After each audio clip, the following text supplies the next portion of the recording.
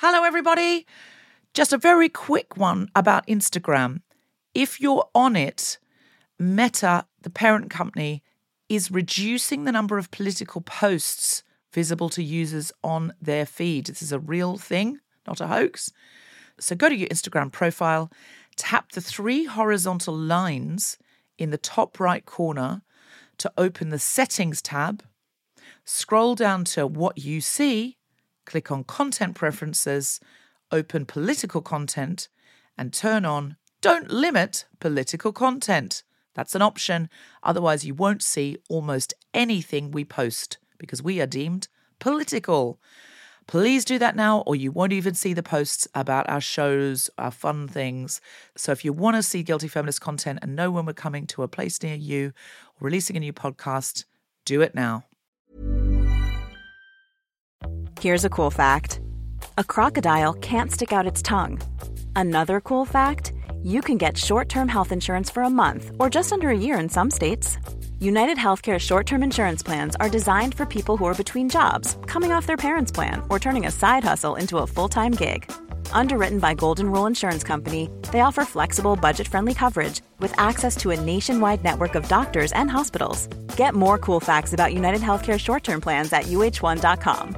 Ready to pop the question? The jewelers at BlueNile.com have got sparkle down to a science with beautiful lab-grown diamonds worthy of your most brilliant moments. Their lab-grown diamonds are independently graded and guaranteed identical to natural diamonds, and they're ready to ship to your door. Go to BlueNile.com and use promo code LISTEN to get $50 off your purchase of $500 or more. That's code LISTEN at BlueNile.com for $50 off. BlueNile.com, code LISTEN. Hey, I'm Ryan Reynolds. At Mint Mobile, we like to do the opposite of what Big Wireless does. They charge you a lot, we charge you a little. So naturally, when they announced they'd be raising their prices due to inflation, we decided to deflate our prices due to not hating you. That's right. We're cutting the price of Mint Unlimited from $30 a month to just $15 a month. Give it a try at mintmobile.com/switch. $45 up front for 3 months plus taxes and fees. Promo rate for new customers for limited time. Unlimited more than 40 gigabytes per month. Slows full terms at mintmobile.com.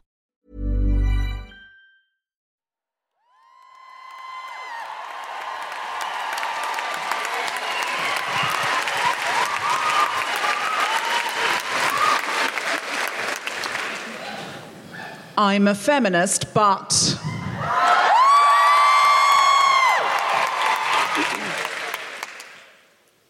I would snog a men's rights activist for 4 minutes if it meant I got to snog John Hamm for 2. I'm a feminist, but when I go for my smear test and the nurse is getting all her medieval equipment ready, I quickly tuck my labia in.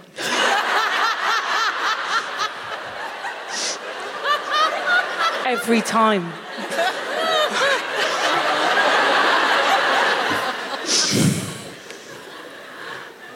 I am a feminist, but I play hard to get, even though I know it confuses consent and is as problematic as these boots I can barely walk in.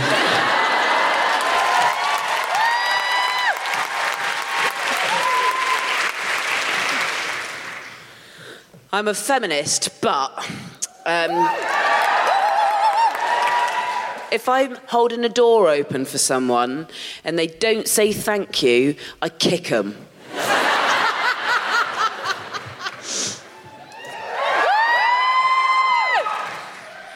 I'm a feminist, but I spent more time picking what underwear I needed to wear today than researching the panels because I was paranoid that you'd be able to see them through these white trousers.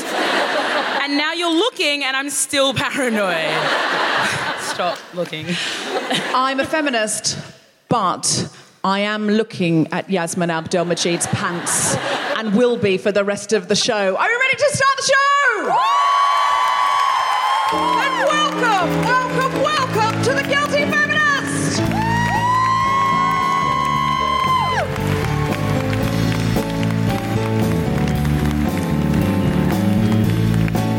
The Suffragettes band, everybody! Hello, the Barbican! Thank you so much for coming out. Give cheer if you listen to The Guilty Feminist at home. Give us a cheer if you don't know what you're at. And you now think it's a cult. Yes. Everyone needs to put their phones on silent so it doesn't interfere with the recording. Because tonight we're recording everything that happens. That means if you cheer, like, for example, this. Absolutely brilliant. You'd be able to hear your cheer on The Guilty Feminist when you listen to it later. If you laughed like this. That's the laugh of a white man. No effort. They don't make the same sort of effort. They don't need to. They don't need to. They're rewarded for less. And that's what's just, yeah. That's the kind of laughter we're expecting all night. What's your name, sir? Ricky. Good. Well done. Are you a regular listener? Yeah. But that doesn't sound as enthusiastic as it could, Ricky. You force him to. Have you brought him here tonight for training? Oh, he bought you the ticket. Oh. Isn't that lovely when men use feminism to get laid?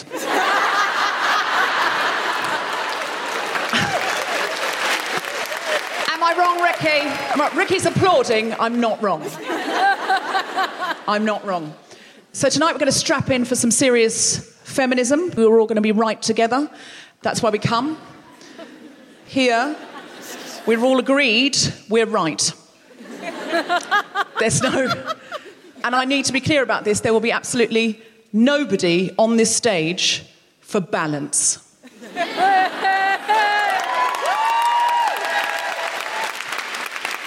I do not give a fuck about balance. The last 4 things I've been booked to do on radio or telly or podcasts have all had someone on for balance. And the last time I was booked with someone on for balance, it was such a horrendous experience that the producer of the radio show phoned me 4 days later and apologised. I think it took him 4 days to get the courage up to do it. That's how bad it was. And I said to him at the time, when he booked me and the other guy for balance, I said, OK, I'll tell you what it was about. It was about Kavanaugh. Yes, that's right. And they said, we need someone for balance. And this person for balance believes that Dr. Ford is making her testimony up. And I said, you don't need somebody for balance on the radio at breakfast saying that somebody who survived a sexual assault is making it up. Do you know why you don't need that? Do you know what you have for balance? The history of the fucking world. That's your balance. Look out the window. All the power structures. They are your balance. The Me Too movement is like a mouse on a seesaw with an elephant. It's making a lot of noise, but it's not doing a lot for the balance. You do not need a second elephant down the heavy end for balance. And if you are going to get a Trump supporter on, don't get him on a day when you're talking about rape, because that's what you're talking about with Kavanaugh. Get him on another day when you're talking about trade deals, because this is violence that you're talking about. And 10 years' time, when you and I, who both know that Trump is a fascist, are living in a worse world, it will be because of this day and this decision of yours to book someone for balance. And the researcher said, well, I'll go and talk to my producer and see what he says. They decided they still needed someone for balance. So today, I say to you, look, all we are is lots and lots of mice running up to the light end of a seesaw. We're going to try and get so many mice up there that we're elephant weight. That's all we can do. So if you ever see on television someone booked for balance, can you please hashtag mouse on seesaw with elephant, hashtag stop booking for balance, hashtag balance is the history of the world, hashtag listen to this episode of The Guilty Feminist and you'll understand all of these other hashtags. Now, the thing I want to talk to you tonight is, I'm from Australia. I know I don't sound especially Australian. Thank you. Are you Australian too? Excellent. Let's have a drink in the bar. I know I don't sound especially Australian, but I read a lot of Enid Blyton as a child, and I picked up the accent from the books. I'm basically Muriel from Muriel's Wedding. That is the very area I came from, Pauper Spit. It's true. It's a joke name, but it's based on 2 names in my town. And I came over here just essentially for a gap year, and I ended up staying and going to university here. And it was 1997, the year I went up to Oxford, and I had my indefinite leave to remain, and it was all very exciting. Now, I am an immigrant, but I am the kind of immigrant that UKIP like. I'm aware of that. I'm white. I read English at Oxford. I was a nanny. I'm basically Mary Poppins. And like Mary Poppins, I have visa issues. Why do you think she comes in on an umbrella? Like Mary Poppins, I am also an imaginative work by an Australian woman. So I had an indefinite leave to remain, and I was in my first term at university, and I lost my passport. So I had to get a new passport. I had to get a new indefinite leave to remain visa, which I thought would be simple, but it was not. There was nowhere you could phone. There was nowhere you could write to. All you could do was go to this office at 5 o'clock in the morning in Hackney, and you had to queue all day, and they said you may not be seen. You may have to come back again and queue from 5 a.m. tomorrow, and tomorrow, and tomorrow. And frankly, you may never be seen. And I thought, well, that's obviously impractical, and I'm at university and I've got to go to all my lectures. That's not what I was doing, but that's irrelevant. I thought, this is ridiculous. I don't live in London. I can't do this. So I tried everything. I phoned everyone. Nobody could help me. So eventually, I rang the office of the Right Honourable Jack Straw, who was at that point the Home Secretary. And I said, hello, is Jack there, please? And the lady said, who's this? And I said, well, I'm Deborah, and I need this indefinite leave to remain visa, and I voted Labour. I was a Commonwealth citizen, I was allowed to vote. And so I can't do this queuing from 5 a.m. with no promises thing. So could Jack, Mr. Straw, help me? And she said, well, not really. I said, I just need a number for that part of the Home Office. And she said, well, that's the problem. We don't have a number for that part of the Home Office. We've actually lost them. This is true. I am making none of this up. I swear on John Ham's life. And I said, oh, what do you mean? That part of the Home Office just moved and left no forwarding address? Imagine if an immigrant did that. And she said, well, yes, essentially, we just don't have a number for them anymore. They've moved. We don't know what's going on. And I said, are you serious? And she said, yes. So I thought, fine. So I hung up, and I found a number for number 10 Downing Street. And I rang up and said, hello, I'd like to speak to Tony Blair. This lady said, and who's this? And I said, my name's Deborah. I voted Labour, and I'm the reason you are in number 10. And I think Mr. Blair needs to know that Jack Straw has lost a part of the Home Office. And also, this is the very part of the Home Office I need right now. And she laughed and said, let me put you on hold. And she came back after a few minutes and she went, all right, phone this number and ask for Margaret. True story. So I phoned the number, asked for Margaret. Margaret said, all right, I'm going to send you a letter. Then I want you to go to Paris for the weekend.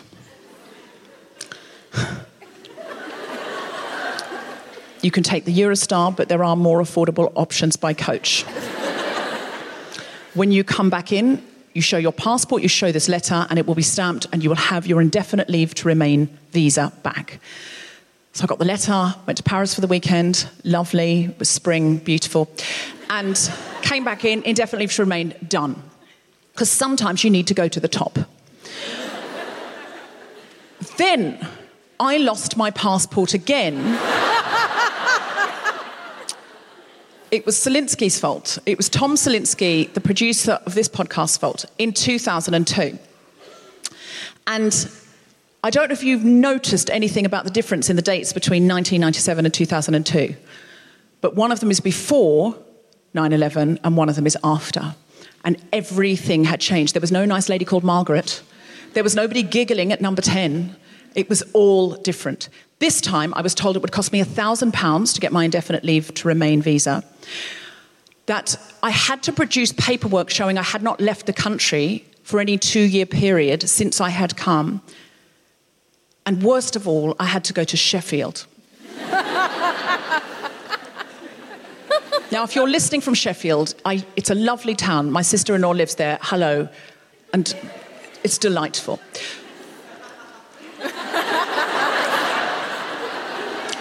So I got all my paperwork together and had landlords and university tutors and everybody, and I got on the train and I went up to Sheffield.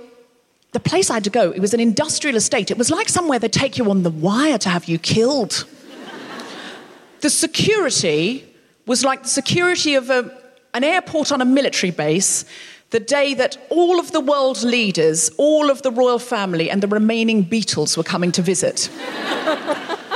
One of the metal detector scanners detected its own metal. Freaked out. So I went through this whole palaver, went in, sat down, I had all my, my briefcase full of bits. And this lady called me forward and she said hello, and I said hello, and she was so nice, and she looked at all of my documents and she was like, well, here's the thing. While these are lovely, it's just very difficult to prove that you haven't left the country for 2 years. I mean, I couldn't do it. I've lived here all my life and I am, in fact, British. There is nothing here that tells me that you haven't left the country for 2 years. I mean, you can rent a flat and you can leave, can't you? You can do a degree, but you could do it from somewhere else, can't you? You can sort of do everything now from somewhere else, can't you? And that's the thing. So I'm afraid I am going to have to deport you. And I was like, what? But I don't have... Yes, well, you're going to have to go back to Australia, but it'll be lovely weather there this time of year. I was like, but I don't have anything in Australia. I haven't lived there for years. I don't know what all my life, my whole life is here. And she went, yes, well, I mean, that is the thing, isn't it? It is very, very difficult. But, I mean, there is nothing you can do about it because you cannot prove you haven't left somewhere. I'm so sorry about that. Now, somebody had told me before I'd left to put a copy of the Edinburgh Festival Fringe brochure in my bag because I was just about to do the Fringe. And I thought, that is a terrible idea. Because showing that I am in the Edinburgh Fringe brochure, about to do a show at the Edinburgh Fringe, proves nothing. It is full of Australians on dodgy tourist visas coming here to illegally work. If anything, it makes me look poor, shoddy. But I had nothing else, and she genuinely was going to deport me, so I pulled it out and said, well, I'm just about to do the Edinburgh Festival, and showed her my face in a quarter-page advert. And I said, if you deport me, I won't be able to do it. And she looked down and she went, oh, you're a comedian. We haven't had a comedian before. We get lots of footballers, but we haven't had a comedian. We've had a pop star, not allowed to say who it was, Craig McLachlan, but we haven't had a comedian. Mary, we've got a comedian. You see, we've got a comedian here. Come and have a look. We've got a comedian. Do you know who I love? I love that Al Murray pub landlord. We went out on a team outing, didn't we, Mary? Mary, we went on a team outing to see Al Murray pub landlord. I love that Al Murray. Do you know that Al Murray pub landlord? And I said, well, yeah, actually, I do know Al Murray pub landlord a bit. Do you know Al Murray pub landlord? Yeah, quite well. I mean, not that well, to be honest. The man could barely pick me out of a police lineup. Yeah, really quite well. Often have beers with him. Well, there's nothing more British than knowing Al Murray pub landlord. I don't see any reason why you can't stay. Stamped my fucking passport.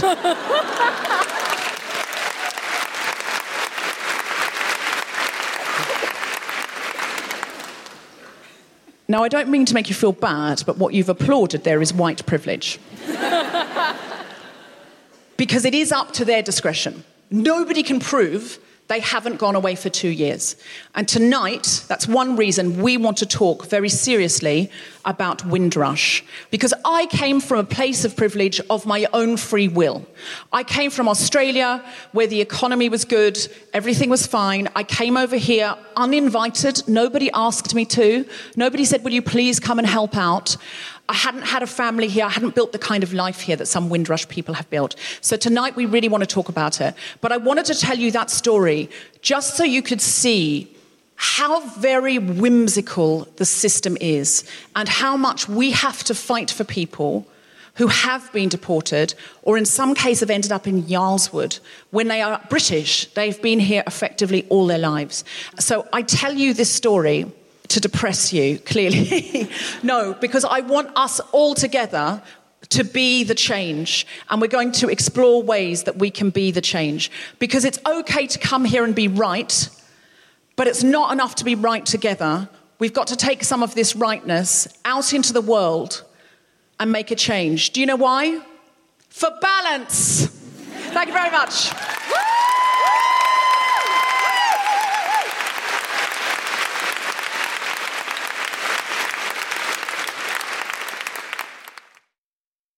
producer of this podcast, who you know and love, Tom Salinsky, has written a play with Robert Kahn called Brexit. It got rave reviews at the Edinburgh Festival and is soon to be at the King's Head Theatre. You can find details at kingsheadtheatre.com. Book now. It begins October 30th and runs to the 17th of November and features one of our favourite guilty feminist guests, Pippa Evans. See you there. Our first guest for tonight, we live in a bit of a strange world right now. I don't know if you've noticed. What's true? Like, genuinely, though, what is true? Can anyone shout something out that they know is true? I heard sexism, malaria, and Mr. Big from Sex and the City. No. What was that? I heard MDMA. It's a good one. It's a good one. But I feel we need more. Education cuts. Education cuts, yes. Climate change, yes. Although I was on the radio the other day with someone who said they didn't agree with climate change and didn't believe in it for balance. True.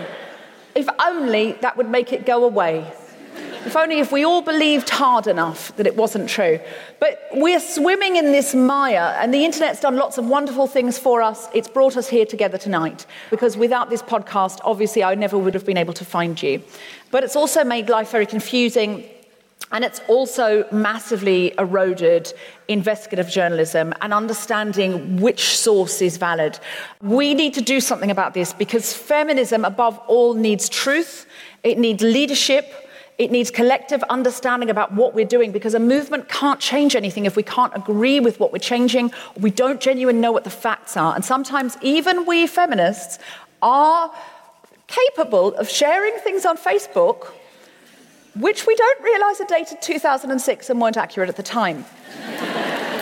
So tonight, I would like to introduce to you someone who has been doing sterling work, important work, in this area, and coincidentally is a woman.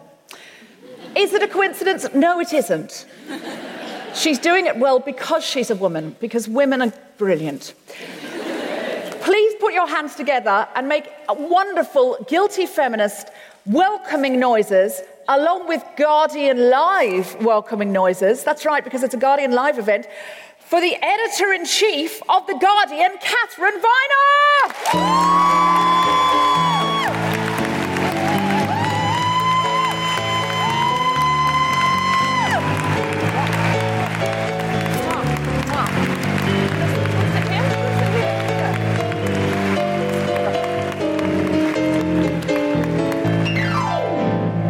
So, Catherine, you've done some wonderful things. Over very recent times, you've broken Cambridge Analytica and you've broken Windrush. So without you, we wouldn't know about those things. And they're two of the biggest stories. I mean, at Cambridge Analytica Global, how the US election was rigged, how Brexit was affected. And Windrush we're going to talk a lot more about later. How have you managed to do this in a world where there's so much misinformation? Like, what's your strategy? I think it's about making it into a priority. So at The Guardian, it's a real priority that we find things out. We don't just report the news that's happened or what politicians have done that day. We try and hold them to account, try and find out the things that people are doing that they perhaps don't want known, that they want to keep hidden. And we see that as an important part of our sort of duty in a public interest journalism in civic society. So it's a priority. Why isn't everyone doing this? Because I feel like that's what newspapers are for, and I feel like newspapers have forgotten that, and now they think they're for reporting that Meghan Markle has closed a car door. That was a big achievement, though, wasn't it? That was a big moment. In a way. I mean, you know, I think she just didn't know she wasn't meant to close the door, because she's closed doors all her life, because she's a person. And I'm pretty sure that's what happened. But then other people came up with, on that very busy day on Twitter, video of Kate Middleton closing her own car door and saying this is fake news. Young royals close their car doors. It's only the Queen and Prince Philip that don't close their car doors. And that was a whole 48-hour news cycle about who closes the door, who doesn't close the door, is the door still open? Meanwhile, Trump had tweeted 10 things that could have got him impeached, but we were still very focused on the door. And So what I'm saying to you is, why has this noise come into our news? Is it because everybody's editing their own newspaper now in the form of social media? Because that's what I feel sometimes. I feel a deep responsibility to edit my own newspaper and go, which stories am I going to retweet today? Which ones I'm going to go quote tweet? This one deserves a blog. Obviously, I never write one, but I feel it deserves one. I could talk about this on the podcast. I could Instagram this. So I feel like I'm running. I mean, I don't want to in any way... I don't want to cast a shadow over your achievement there, but I also feel I'm running a national newspaper that others look to. Do you think that's the reason that everything's got so noisy? I certainly think the digital revolution has challenged everything about journalism. And one of the main things it's challenged is the business model. So journalism for hundreds of years has been funded by advertising. But in the digital era, because a phone is so much smaller and the content on it is more ephemeral than in a solid newspaper that's big and in front of you and you're not moving, people charge much less for that advertising. You're competing with Google and Facebook, the giants, who make billions from the advertising that used to come to news organisations. And in that context, what people tend to do is Meghan Markle's car door tragedy. Triumph, I'd say. Depends which way you look at it, I mean, it does. And that's an example of news.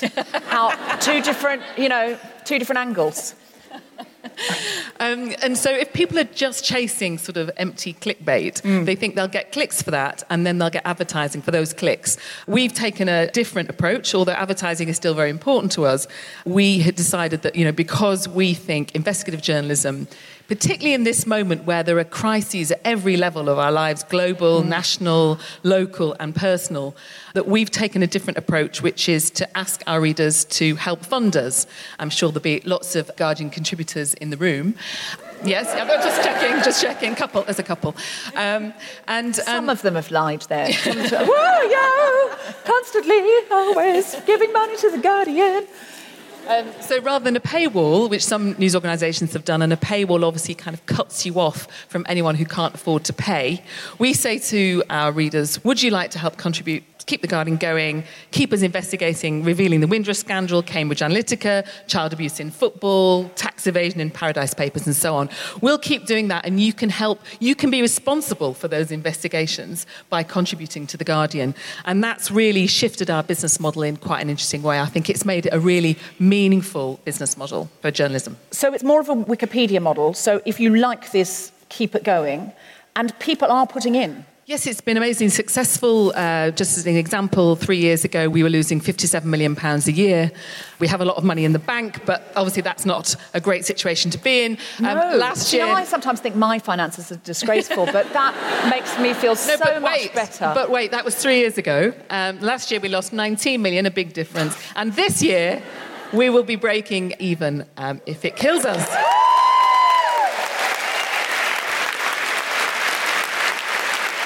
To buy that dress off ASOS, I've decided, because that puts it all into perspective.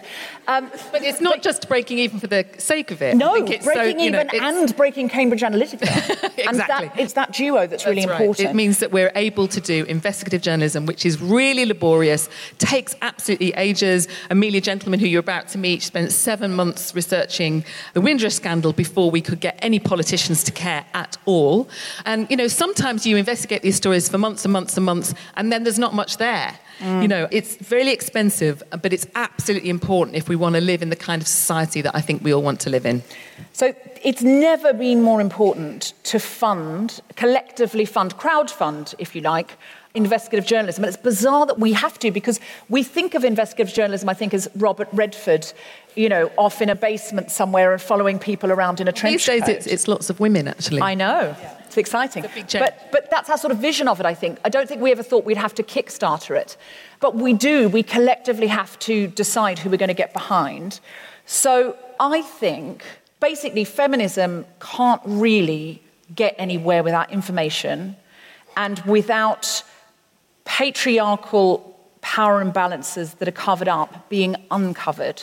And somebody going, look, it's still happening, look, it's still happening, look, it's still happening. Nothing gets fixed without that. Cambridge Analytica now is no more.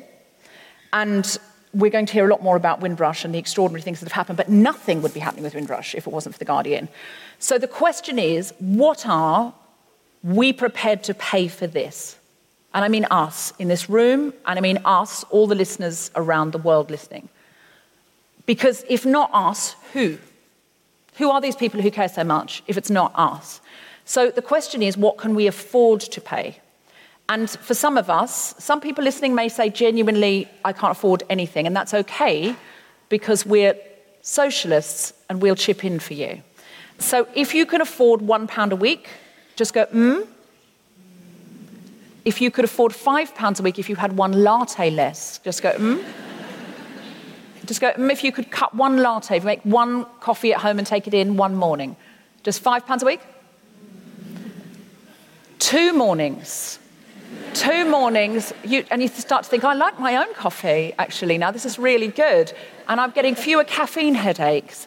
£10 a week, if you could afford that, just go, Okay, you're not going to get £10 a week out of hardly anybody. But can you see, Catherine, I've tried.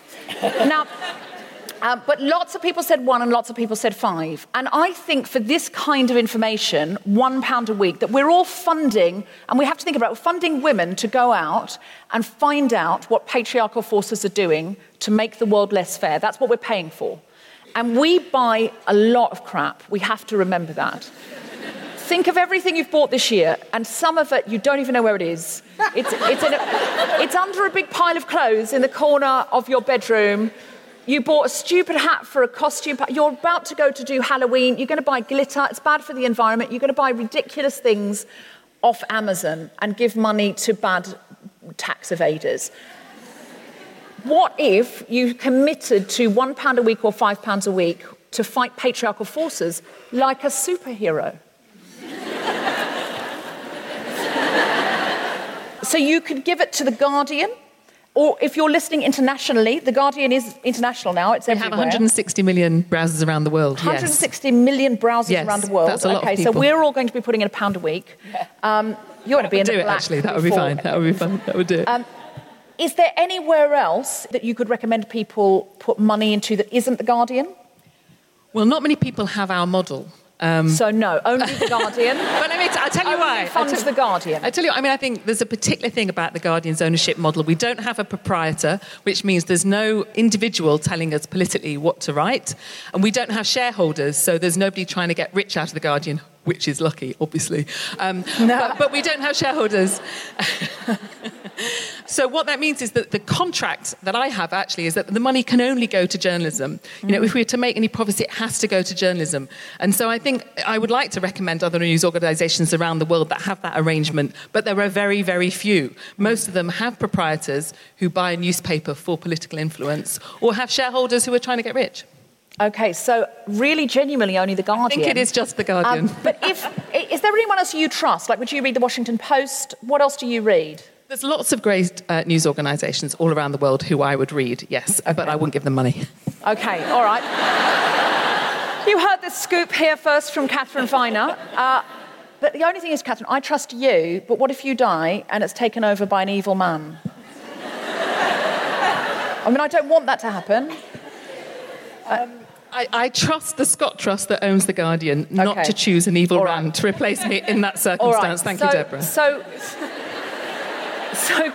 I've only done it for 3.5 years. It's, you've got to give me... No, I'm saying, but you've turned it around. You've got it into the black, and these big stories that it's broken. I know The Guardian's always been great, but I think it has had a new lease of life under you. So I'm just aware that someone might kill you. So,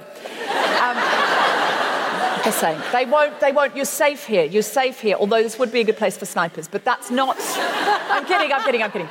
Please give money to The Guardian. If for any reason you don't give money to The Guardian, please buy a reputable newspaper that is breaking stories and doing genuine investigative journalism wherever you're living around the world. Do we have a commitment here, even if it was only £1 a month from some people, that everyone's going to regularly give something to The Guardian?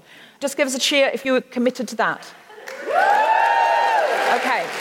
I want you to do it in the interval tonight while you're a bit drunk. I do not trust you tomorrow. All right. So now it's time to bring on our guest co-host for this segment. Our guest co-host is Yasmin Abdelmajid. Yasmin is a writer, engineer, and co-founder of an Instagram-based news company, This Much I Know. reputable. Oh, thanks. Yeah. Essentially, we amplify the work that's already being done. So the number of people that check the mainstream news actively by themselves has decreased significantly over the past couple of years, and the trust that people have generally. The Guardian's actually a good example of one that people still do trust, but generally people don't trust news. So we're trying to work to get news into your Instagram feed every day through stories and feed. So yeah, great. That's the vibe. Our other guests are The Guardian reporter investigating the Windrush story for 10 months. It's Amelia Gentleman.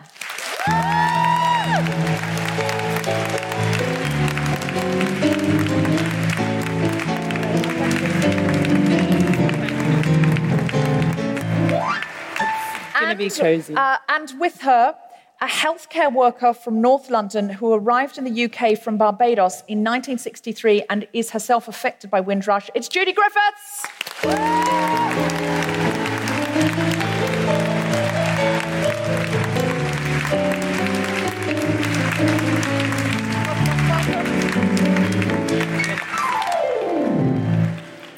Hello, Amelia, and hello, Judy. Thank you so much for joining us. Hi. Hi. Hello. So, Amelia, you've done something extraordinary in breaking Windrush. How did this come about? Could you give us a little beginner's guide to Windrush? Because there may be some people listening globally who don't know about Windrush, or even maybe some people in the UK who they're hearing a lot about it, but they're not quite sure of all the details. Could you give us a little introduction to Windrush? Sure. So this is a story that I've been looking at since last November. I was contacted last November by a small charity who said they were really worried about one of their clients who'd been taken to Yarlswood. Yarlswood is a really notorious detention centre for women. And what was worrying particularly about this case was that the person in question, Paulette Wilson, was 62, had lived in Britain for the past 50 years, having arrived in the UK from Jamaica as a 9 or 10-year-old. And they contacted me, this charity, to say that we needed to write about her because she was on the point of being deported back to Jamaica, a country she hadn't visited in the past half-century. So we published a story about her, and as a result of that, slowly, over a number of weeks, lots of other people got in touch to say it's amazing to see what happened to her. The same thing has happened to me. So the day after we published that story, I met somebody who'd been in detention for 5 weeks, having also spent his entire life in the UK, having arrived from Jamaica as a 10-year-old. The kinds of problems that they were facing were threat of deportation, or they were being told that they didn't have the right to work in the UK, even though they'd lived here all their lives, paid taxes for 40 years. Some people were made homeless because they were told that they weren't eligible for council housing. Other people were told that they weren't allowed to claim benefits and weren't allowed to travel. So very, very slowly, we published stories week after week, hoping that there would be some kind of political response and some kind of policy change. But it was really, really long in coming. And they just didn't respond? Every time you publish a story like that, you have to go to the Home Office for some kind of comment. And the comments that they gave were fairly anodyne, just saying... I've had some dealings with the Home Office that I mentioned before. And it is absolutely extraordinary sometimes, the things that they'll say. And in my case, whimsically, I was not deported because I was a comedian. And I thought, thank God I wasn't something useful like a social worker or a doctor. Thank God I was a narcissist comedian. And that seemed to excite the lady that day. She was really nice, but she just was like, it is so whimsical. But in the case of the Windrush Generation, these were people who were invited here from Caribbean countries at a time when the UK needed a stronger workforce, and at the time when, if you were in one of those Caribbean countries, you were automatically a British citizen anyway. And so these were British citizens specifically invited to relocate their lives and told there'd be opportunity here. And they and their children got on the boats. The first one was called the Empire Windrush, and this is why it's called the Windrush Generation. So all of these people arrived here, suddenly found themselves without passports, and then it's prove when you arrived, prove you haven't left for longer than 2 years, as was said to me, prove X, Y, and Z, and they couldn't prove it. And then there was this scandal with the landing cards being destroyed in 2010, isn't that right? Yeah, so the difficulty of proving that you arrived in the UK before 1973, which is really the cut-off point, was made much, much harder because the Home Office decided itself to destroy a whole storeroom full of landing cards of people who've arrived from the Commonwealth. And who was Home Secretary when those were destroyed? We may be able to guess.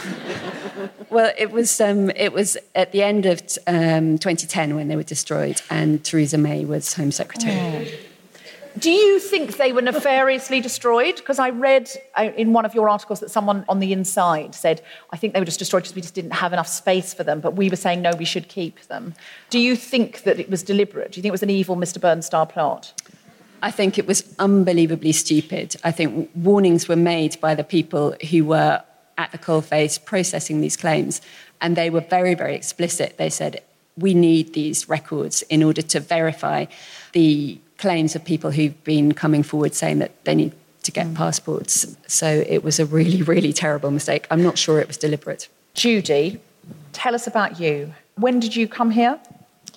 I arrived in the UK in 1963. I was 8 years old, and I had my 9th birthday here. You've been here the whole time? Yeah. Sorry, I sound like I'm from the Home Office now. Yeah. Sorry. Can you prove you haven't left for any 2-year period? Yes, I can, and I did. Yeah, I came in 1963. I was made redundant from my job, and obviously I went to secure another job. I secured 3 jobs, and in securing those 3 jobs, I couldn't take up any of them because I didn't have a British passport, and I didn't have this and that and the other, all these different papers they were asking me for, but I didn't have them. And I couldn't then prove that I had the right to live and work in this country. And so what happened? What happened was I had to go into hiding because the next thing I knew, I heard about this lady, Paulette, and what they were doing, deporting and, all this kind of thing. So I started to sort of put feelers out, like to my MP and various people to see what they knew about it. I wrote to the Home Office myself. That was even back in 2005, because what actually happened, the Post Office had lost my passport that had my indefinite stamp of leave in it. So then I started writing to them from then, but I never ever received an answer back from anyone. Then I got speaking to Mr. Corbyn, he's my MP. And yes, he is. And he's quite a nice man. And he was quite helpful. He wrote quite a lot of letters backwards and forwards, and they kept telling him one thing and this and the other. Basically, they couldn't find me on the system. I thought the system meant the latest computerized whatever. And I pointed out to them, well, I would not be on the system because there was no such thing as computers when I came here. So couldn't be on the system. But then they used that as their main excuse, for want of a better word. Do you know, Judy, though, I came in the 90s and they said it wasn't computerised. They told me they'd lost all of the records when I went up to Sheffield. They said, we lost all of the records. And they said, for a while, we lost a part of the Home Office. I said, I know, I remember. So I wasn't computerised in the 90s. And it's amazing. The closer you get to the top, the more you realise that there can't be conspiracies because people aren't even competent enough to do their basic job, much less a conspiracy. Yeah. It beggars belief, really and truly. How can you lose records? I mean, the British Library keeps records, the British Museum keeps records. Very well. Everybody else's records. How can they... Yeah, the British Museum is a great record of everything the British have stolen, but they're not as good as... Everything in the British Museum has an indefinite right to remain, but the people that own them don't. That is irony. That's true. Yeah. Cool fact, a crocodile can't stick out its tongue. Also, you can get health insurance for a month or just under a year in some states. United Healthcare short-term insurance plans, underwritten by Golden Rule Insurance Company, offer flexible, budget-friendly coverage for you. Learn more at uh1.com. Hey, I'm Ryan Reynolds. At Mint Mobile, we like to do the opposite of what Big Wireless does. They charge you a lot, we charge you a little. So naturally, when they announced they'd be raising their prices due to inflation, we decided to deflate our prices due to not hating you. That's right. We're cutting the price of Mint Unlimited from $30 a month to just $15 a month. Give it a try at mintmobile.com/switch. $45 up front for 3 months plus taxes and fees. Promo rate for new customers for limited time. Unlimited more than 40 gigabytes per month. Slows full terms at mintmobile.com. Ready to pop the question? The jewelers at BlueNile.com have got sparkle down to a science with beautiful lab-grown diamonds worthy of your most brilliant moments. Their lab-grown diamonds are independently graded and guaranteed identical to natural diamonds, and they're ready to ship to your door. Go to BlueNile.com and use promo code LISTEN to get $50 off your purchase of $500 or more. That's code LISTEN at BlueNile.com for $50 off. BlueNile.com, code LISTEN. It's interesting that a lot of the Windrush generation didn't see themselves as immigrants. No, we're not immigrants. How can we see ourselves as immigrants when we were told, we didn't ask, we were told that we were British from day one? In Barbados, you could not say a bad word about England or Great Britain. You know, that we were almost like be asking to be crucified, really and truly, because the country was so idolized. Everything was British. Everything had to be British. My God, if you got a pair of knickers from England and it was from Marks and Spencer's, the whole of your village knew you had this pair of knickers. It wasn't worn. It wasn't worn. I mean, for instance, my gran, she got a fur hat, you know, those white, nice fur hats. One of her daughters had sent her from here. And the whole village turned out to see this hat because the Queen had worn one like it. And it was, oh, my God, you know, this is Britain. Everything was Britain. So I can't understand how, in one instance, people like Enoch Powell could be in Barbados showing film shows, you know, telling everyone how great it is here. Come here, you're going to have a wonderful life. That's extraordinary. It was like a drive-in movie. You know the drive-in movies they have in America? He went down there, they set it up on the pasture, somewhere like Hampstead Heath. Set it all up there. Everybody came from miles around. Before they even saw, we're going to England, it was manic. People didn't eat, they didn't sleep, you know, people forgot to wash, everything. It was all about, we're going to England. And, you know, it was telling them what a lovely life they were going to have here and how much they were needed and how much they would be appreciated. And they all came expecting that. And what they got was the same Enoch Powell telling them about how it's too many of them coming now, so the streets are going to be running with blood. What kind of stupidness is that? Mm-hmm. You know, it's just ridiculous.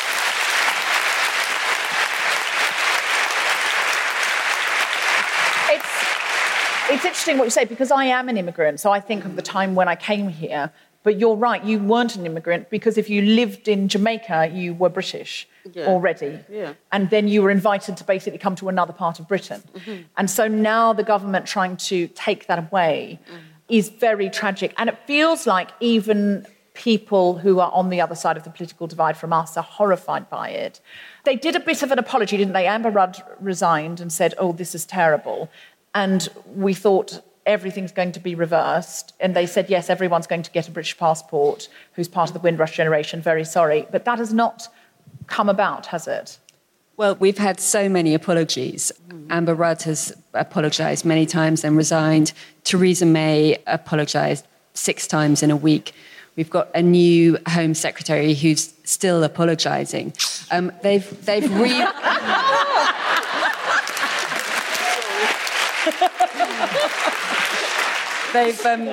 rebranded the hostile environment as the compliant environment. They've said, we're done with the hostile environment. We want a new, more sensitive, sympathetic Home Office.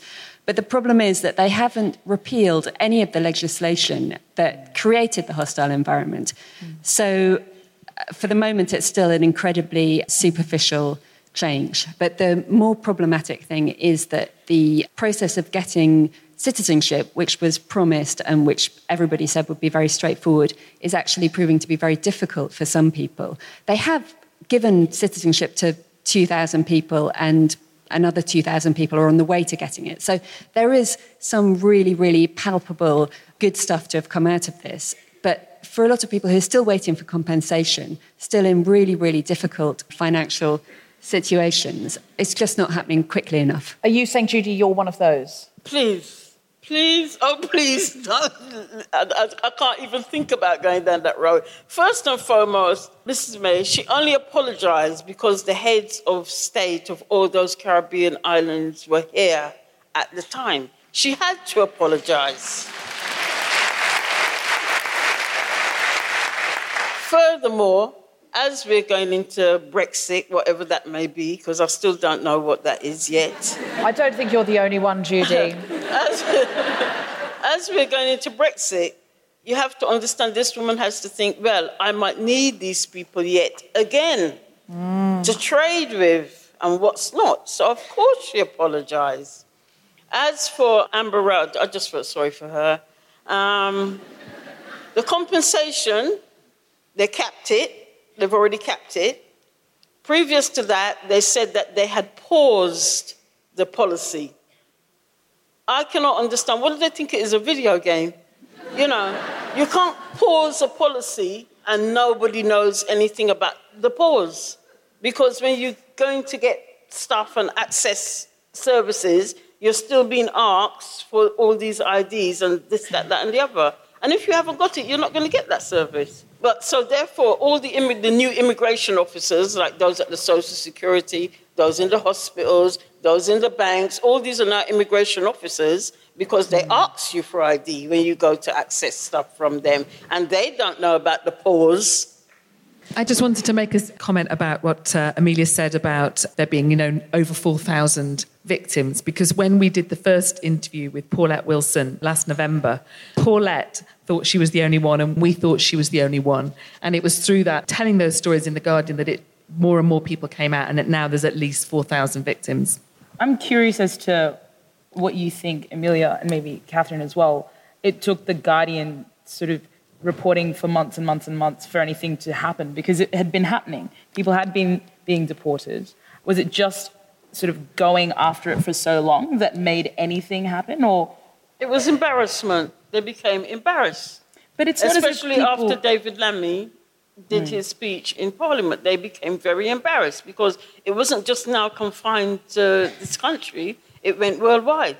Everyone in the Caribbean knows what happens. People in America knows what happened, especially people and their families know what happened. And it doesn't look good. It does not look good, for Britain to have acted and behaved in that way towards people who actually came and offered them services, who helped them. But for me, I think that is one of the really, really difficult questions about all of this is for 5 years, maybe for 10 years, some really, really bad things were happening to a lot of people. 4,000, possibly 8,000 people. Yeah. People were losing their jobs, having real difficulties getting access to services that they should have been getting. And yet, nobody was making noise about it. It was surprising how long it took. And politicians for a long time didn't pick up on it, and it was very frustrating. And our theory is that the mood, particularly among politicians, have become so anti-immigration. They were so afraid of it with the Brexit referendum result and so on. And one of the things I love about the furore that surrounded our expose, I think it proved that British people aren't as racist as the politicians take them to be. It's not even so much about racist or racism. Everyone here has to realise, people have to understand, unless it affects you, you don't really understand it. If you stop a man from being able to access banks, that's his money. You stop him from being able to work, that's his money. Now he can't get nowhere to live. So what is he supposed to do? Sleep out in the rain, snow, whatever is coming down from the heavens? Yeah? He can't get help if he's sick. What are you saying to that person? Really, go and die somewhere out of my face. That's what you're telling that person, because how else are they supposed to live or care for their families or do anything? And even if they decided, for instance, okay, then I'll go back to wherever I come from, how do they start to go back then? They can't bank, they can't get money, they can't work, how do they start to go back to where they come from then? Yeah, we do need to help and make sure that not only are there 6 apologies a week, but that everybody is given proper papers. We need to address this. So what collectively can we do? Because Guilty Feminists, we love to leave the house. We love to help. We love to get on board and we love to change the world. How can we help? We can help by pressuring these people now to pay up pay the compensation that you stood in front of the world and promised. Stop trying to do delays. Stop trying to... They've come back and given us a consultation booklet. I should not say booklet. It's A4. The size of it is A. It's a book. Not it's even a booklet. It's a magazine. It's like a magazine. Yeah? And in this thing is so many questions you have to answer. Do you think this one should get compensation? Under what rule do you think this should get... You know, all these questions they're now asking the people who they're wronged. You know, in other words, set up your own thing and we delay as long as possible so we can give you the least possible, and hopefully you'll get desperate enough that you'll take whatever we offer you. All those kind of tactics. We are not stupid. We are aware of what they're doing. All this review, lessons learned, all of that, it's all rubbish. You're not going to learn no lesson because many things have happened in this country for you to learn lessons from. You didn't choose to learn no lessons. You ain't going to learn none from this. Just give us the money so we can get our lives back together. That's what I want.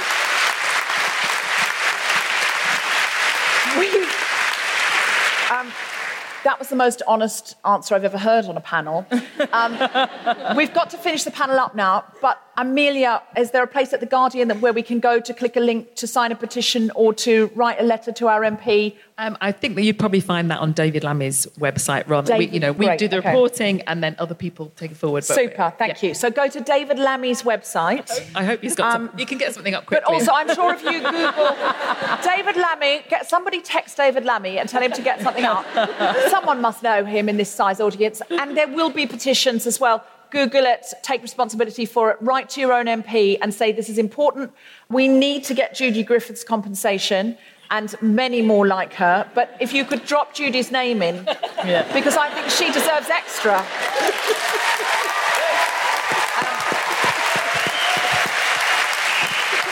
Thank you.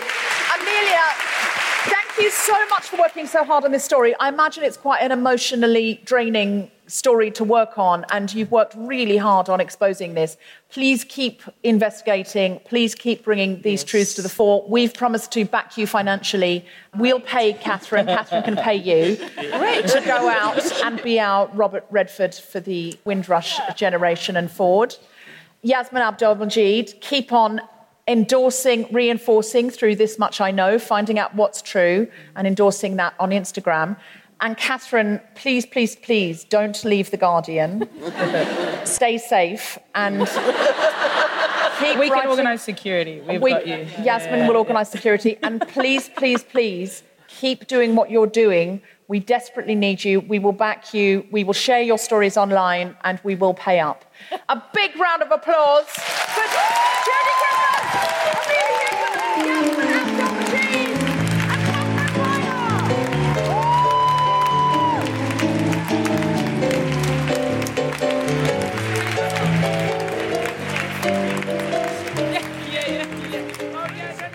Hello, guilty feminists. It's Deborah briefly interrupting your podcast listening to say a big, big thank you to everybody who supported Say My Name, My Movie by coming in either Liverpool to the film festival or to the Cardiff International Film Festival. And some of you travelled to come and see it and hashtagged about it. And I'm so, so grateful. I'm coming back to Cardiff on November the 17th to the International Film Festival of Wales. And Say My Name, My Movie, will be screened there, and I will be there, and I'll be doing a Q&A afterwards. So please feel free to come and meet me. I'll do a meet and greet afterwards, and I'll sign your books. I was so sorry not to be able to come to the Liverpool Irish Festival. That was really, really heartbreaking. But I had to go to Cardiff because the movie's in a time now where it might get distribution so everyone can see it. Thank you so much for everyone for being so supportive. I'm sorry if anyone was disappointed I wasn't there, but I know that Kima and Alison did a wonderful, wonderful job. We have some upcoming shows that I'd like to tell you about. On the 3rd of December and the 17th of December, we are at the Lyric Theatre Hammersmith, and those shows have gone on sale. On the 27th of November, we will be at the Colosseum. Yes, that's right, home of the English National Opera. Very exciting. For a late night show, I believe that's about to go on sale very, very soon. Rachel Paris and I will be doing an episode about women in classical music. In addition, please go to the helprefugees.org website and see what they need this week. Conditions in Calais are getting colder, wetter, and because of the French authorities, more brutal. So if you could do some kind of roundup of coats and blankets in your area, sleeping bags, tents that people used once in Glastonbury and are just cluttering up the place that they'd like to get rid of, and drop them at one of the Help Refugees drop-off points, that would be so much appreciated. If you can go out there for a weekend and help RCK cook some meals or help refugees fold some warm clothes, then it would be so appreciated. And if you could go out for longer, you can go out for 3 or 4 days, you can go out on distribution and meet some refugees and distribute the food and the clothes yourself. So please find out through the helprefugees.org website what you can do to help, even if it's to just donate a $5. Winter is upon us. In addition, Christmas is coming up, and if you'd like a good idea for a present, the Guilty Feminist book is out now, and it's a great way to support the podcast because we don't sell advertising, ask for money through Patreon. We only have Tom and me behind the scenes running it, and we're trying to keep it going all year round, including Christmas, for the foreseeable future. So please grab a copy of the hardback if you can to support the podcast. And if you're coming to one of the live events, I'll try and come out afterwards and sign your copy for you. Also, Steve Alley's Jewelry has a Guilty Feminist collection. If you go to road-from-damascus.co.uk, he exports all over the world. So order off his website. There are necklaces that say Guilty Feminist and necklaces that say Woman in Arabic. And they're beautiful and they're in silver. And there'll be more pieces in the collection soon. So keep an eye out. And finally, if you would like to find out how to help the Windrush Generation and be an ally of practical support, go to the show notes where we've provided some links. Thank you, and back to the podcast. Our next act is an extraordinary stand-up comedian. Put your hands together and make extraordinary noises for the wonderful Dana Alexander!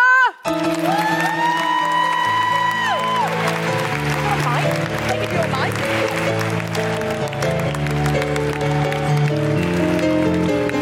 Yes, wow. There's a lot of white people to talk to the Windrush about, eh? This is amazing. I'm glad that you care. I am an immigrant. Yes. It's my favorite thing to say to white people in England post-Brexit. Not tonight, but usually they get fucking quiet.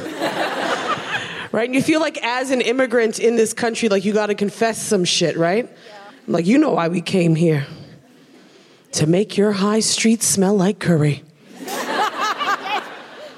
To put fruits and vegetables in your shops that you can't recognize. But most of all, to give you brown grandchildren. What? Yes. That's so exciting. That joke usually does not work north of Birmingham. Yes, I am an immigrant. I'm a Canadian, though. Yes. That's probably the least exciting type of black person that you can be. We live next to some very, very exciting black people, the Black Americans, right? I feel like we share a lot of culture with them. I feel like the only thing that really differentiates black Canadians from black Americans is basically I can skate, swim, and sound white on the phone. I do love it, though. People always question me where I'm from. Basically, everybody here thinks I'm an American, and then they treat me like shit. Are you from America? I'm like, no, I'm from Canada. They're like, this is just shit America, though, innit? Are you from America? What you doing over reading? Taking the British jobs. Right, I'm supposed to worry about the British jobs. You know, I'm going to start worrying about British jobs when I see a white toilet attendant. That's when the But yes, the history I'm Jamaican heritage. The history runs very deep. I don't know if you guys know this. My last name is Scottish. Alexander. I didn't know this until I went to Scotland, right? Aye, that's a very Scottish last name you got there. How'd you get that? I'm like, slavery.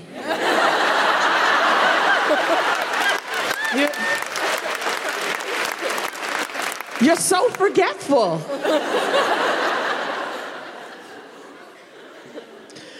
Oh, my God, though. It is nice to kind of get to be around. I got to say, my grandfather is Windrush Generation. He came to Britain in 1957, but he was smart enough to immigrate to Canada in 1965. It's amazing. Basically, I'd like to say that he was like forward-thinking, but he got a white chick knocked up. Everybody sees like the Windrush, like the picture of my grandmother and my grandfather, a 6'7" man with a 5'3" woman. That bothers me at my height. You ever see like a short woman with a really tall man? You're like, get off of him!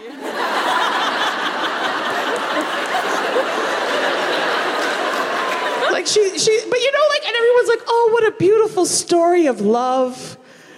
But I know their wedding date, and I know when my mother was born. She was heavily pregnant in her wedding photo, and in a blazer. How serious can you be about it, right?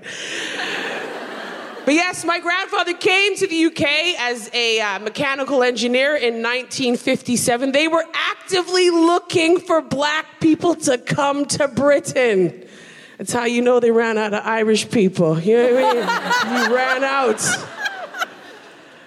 Oh my God, yes. And when he came here, I'm not going to say that was like the most difficult thing that has ever happened to him. You know, he was able to move on to Canada and things like that. But this whole idea that this is what I find very interesting about the whole Windrush thing, right? We're going to offer people jobs that no one can fill, right? And then 60 years later, we're going to pretend that you stole them and burn your fucking landing cards.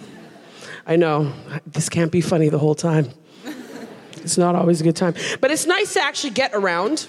It's nice to be able to actually travel. That is the one good thing about Britain, getting to go to all the different countries. Yes, Canadian, woo-woo. I gotta love it, though. British people, you guys, look how many of you guys are out on a Wednesday. And do you know why that is? Because there's fuck all on television. Right? I get very excited when I go back to Canada, seeing all the television I grew up with. There was a couple of new commercials, though. Has anybody here ever seen the Because I'm a Girl commercial? About the impoverished women, right? Living around the world, right? Because I'm a girl, I may not have the opportunity to go to school. Because I'm a girl, I may earn 50% less than my male counterparts. But you notice nobody ever tells you the positive sides of being a girl, right? My commercial, like, because I'm a girl, this drink was free.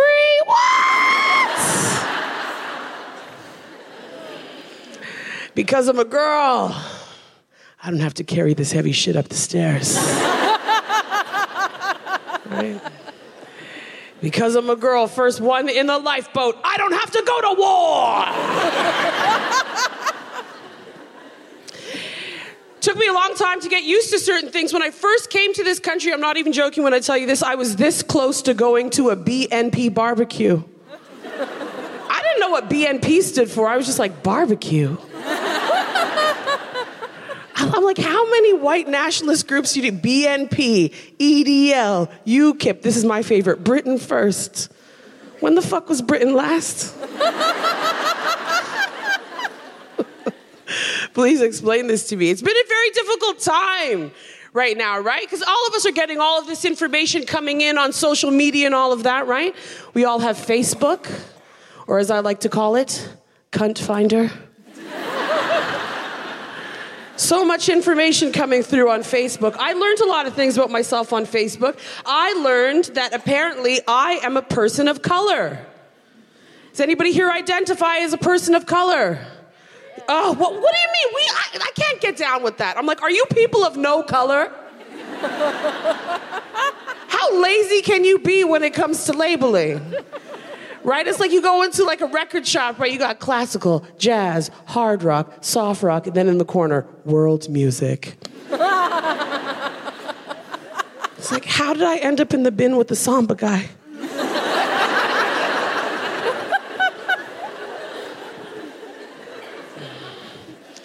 But yes, this is all a result of colonialism, globalism, right? Your American cousins, aren't they always making you feel proud? You guys always feel like a little bit better than them. But you're basically the same. The difference is you have healthcare and education. They have sunshine and personal space. true. It has been very difficult watching what's happening in America, right? We've all seen the Trump thing happen. Donald Trump. Yes, my worst nightmare has come true. At the very least, Americans, at least they are entertaining. I was very excited to see this in the last couple of years. Did you guys see when they made Little Orphan Annie black? White people in America lost their minds. Right? If they can have a black Annie, why can't we have a white Roots? Roots? The slavery movie? I'm like, wasn't a white Jesus enough for you? Right?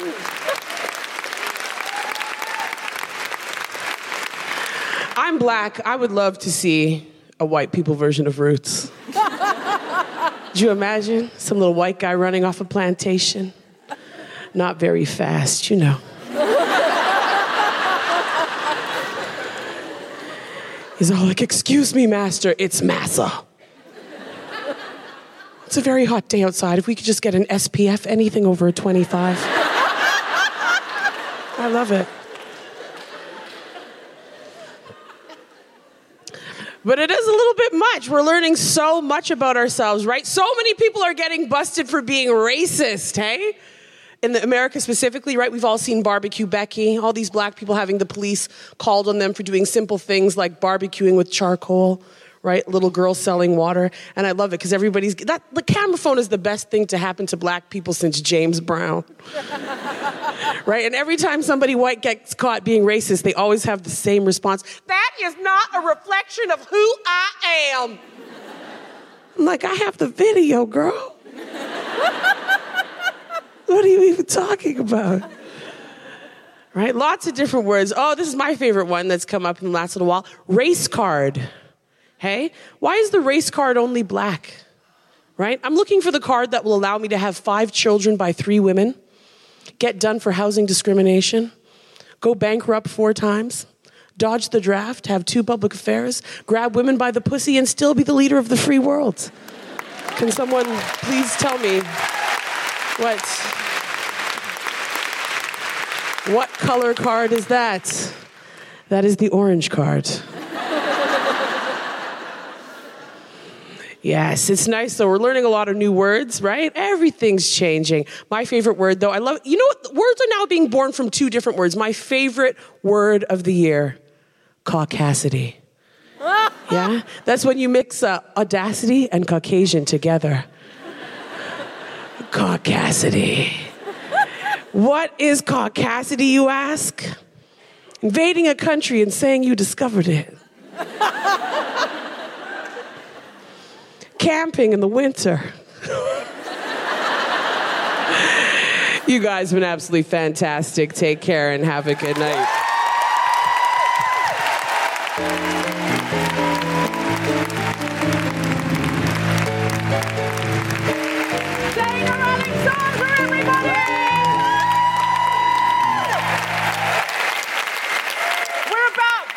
Almost at interval, we've got a fantastic second half lined up for you. Some amazing comedians, another wonderful panel. But to play us out to the interval, the spectacular, the extraordinary, the glamorous, the wonderful, the never before seen at the Guilty Feminist, Gato Chocolat!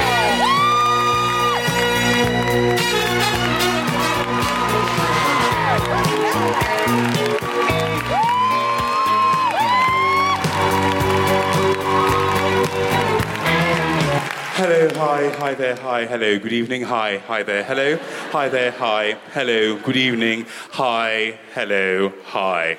Ladies and genitalia, I would like you now to imagine an alternate universe where Sandy from Greece was a man, black, bearded, and dined solely on a diet mainly of KFC.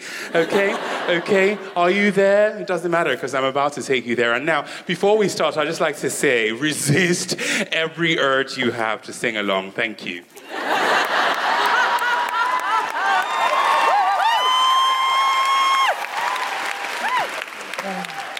Don't do it.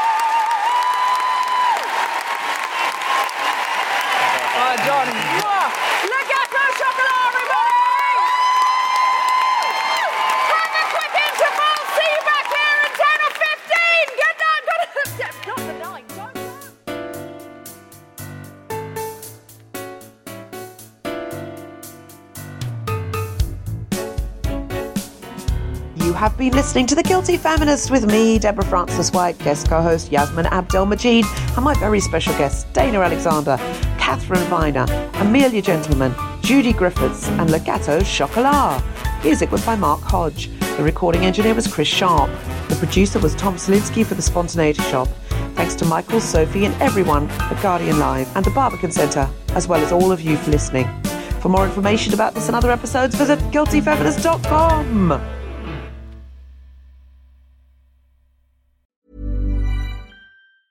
Planning for your next trip? Elevate your travel style with Quince. Quince has all the jet-setting essentials you'll want for your next getaway, like European linen, premium luggage options, buttery soft Italian leather bags, and so much more. And is all priced at 50 to 80% less than similar brands. Plus, Quince only works with factories that use safe and ethical manufacturing practices. Pack your bags with high-quality essentials you'll be wearing for vacations to come with Quince. Go to quince.com/pack for free shipping and 365-day returns. Mom deserves better than a drugstore card. This Mother's Day, surprise her with a truly special personalized card from Moonpig. Add your favorite photos, a heartfelt message, and we'll even mail it for you the same day, all for just $5. From mom to grandma, we have something to celebrate every mom in your life. Every mom deserves a Moonpig card. Get 50% off your first card at moonpig.com. Moonpig.com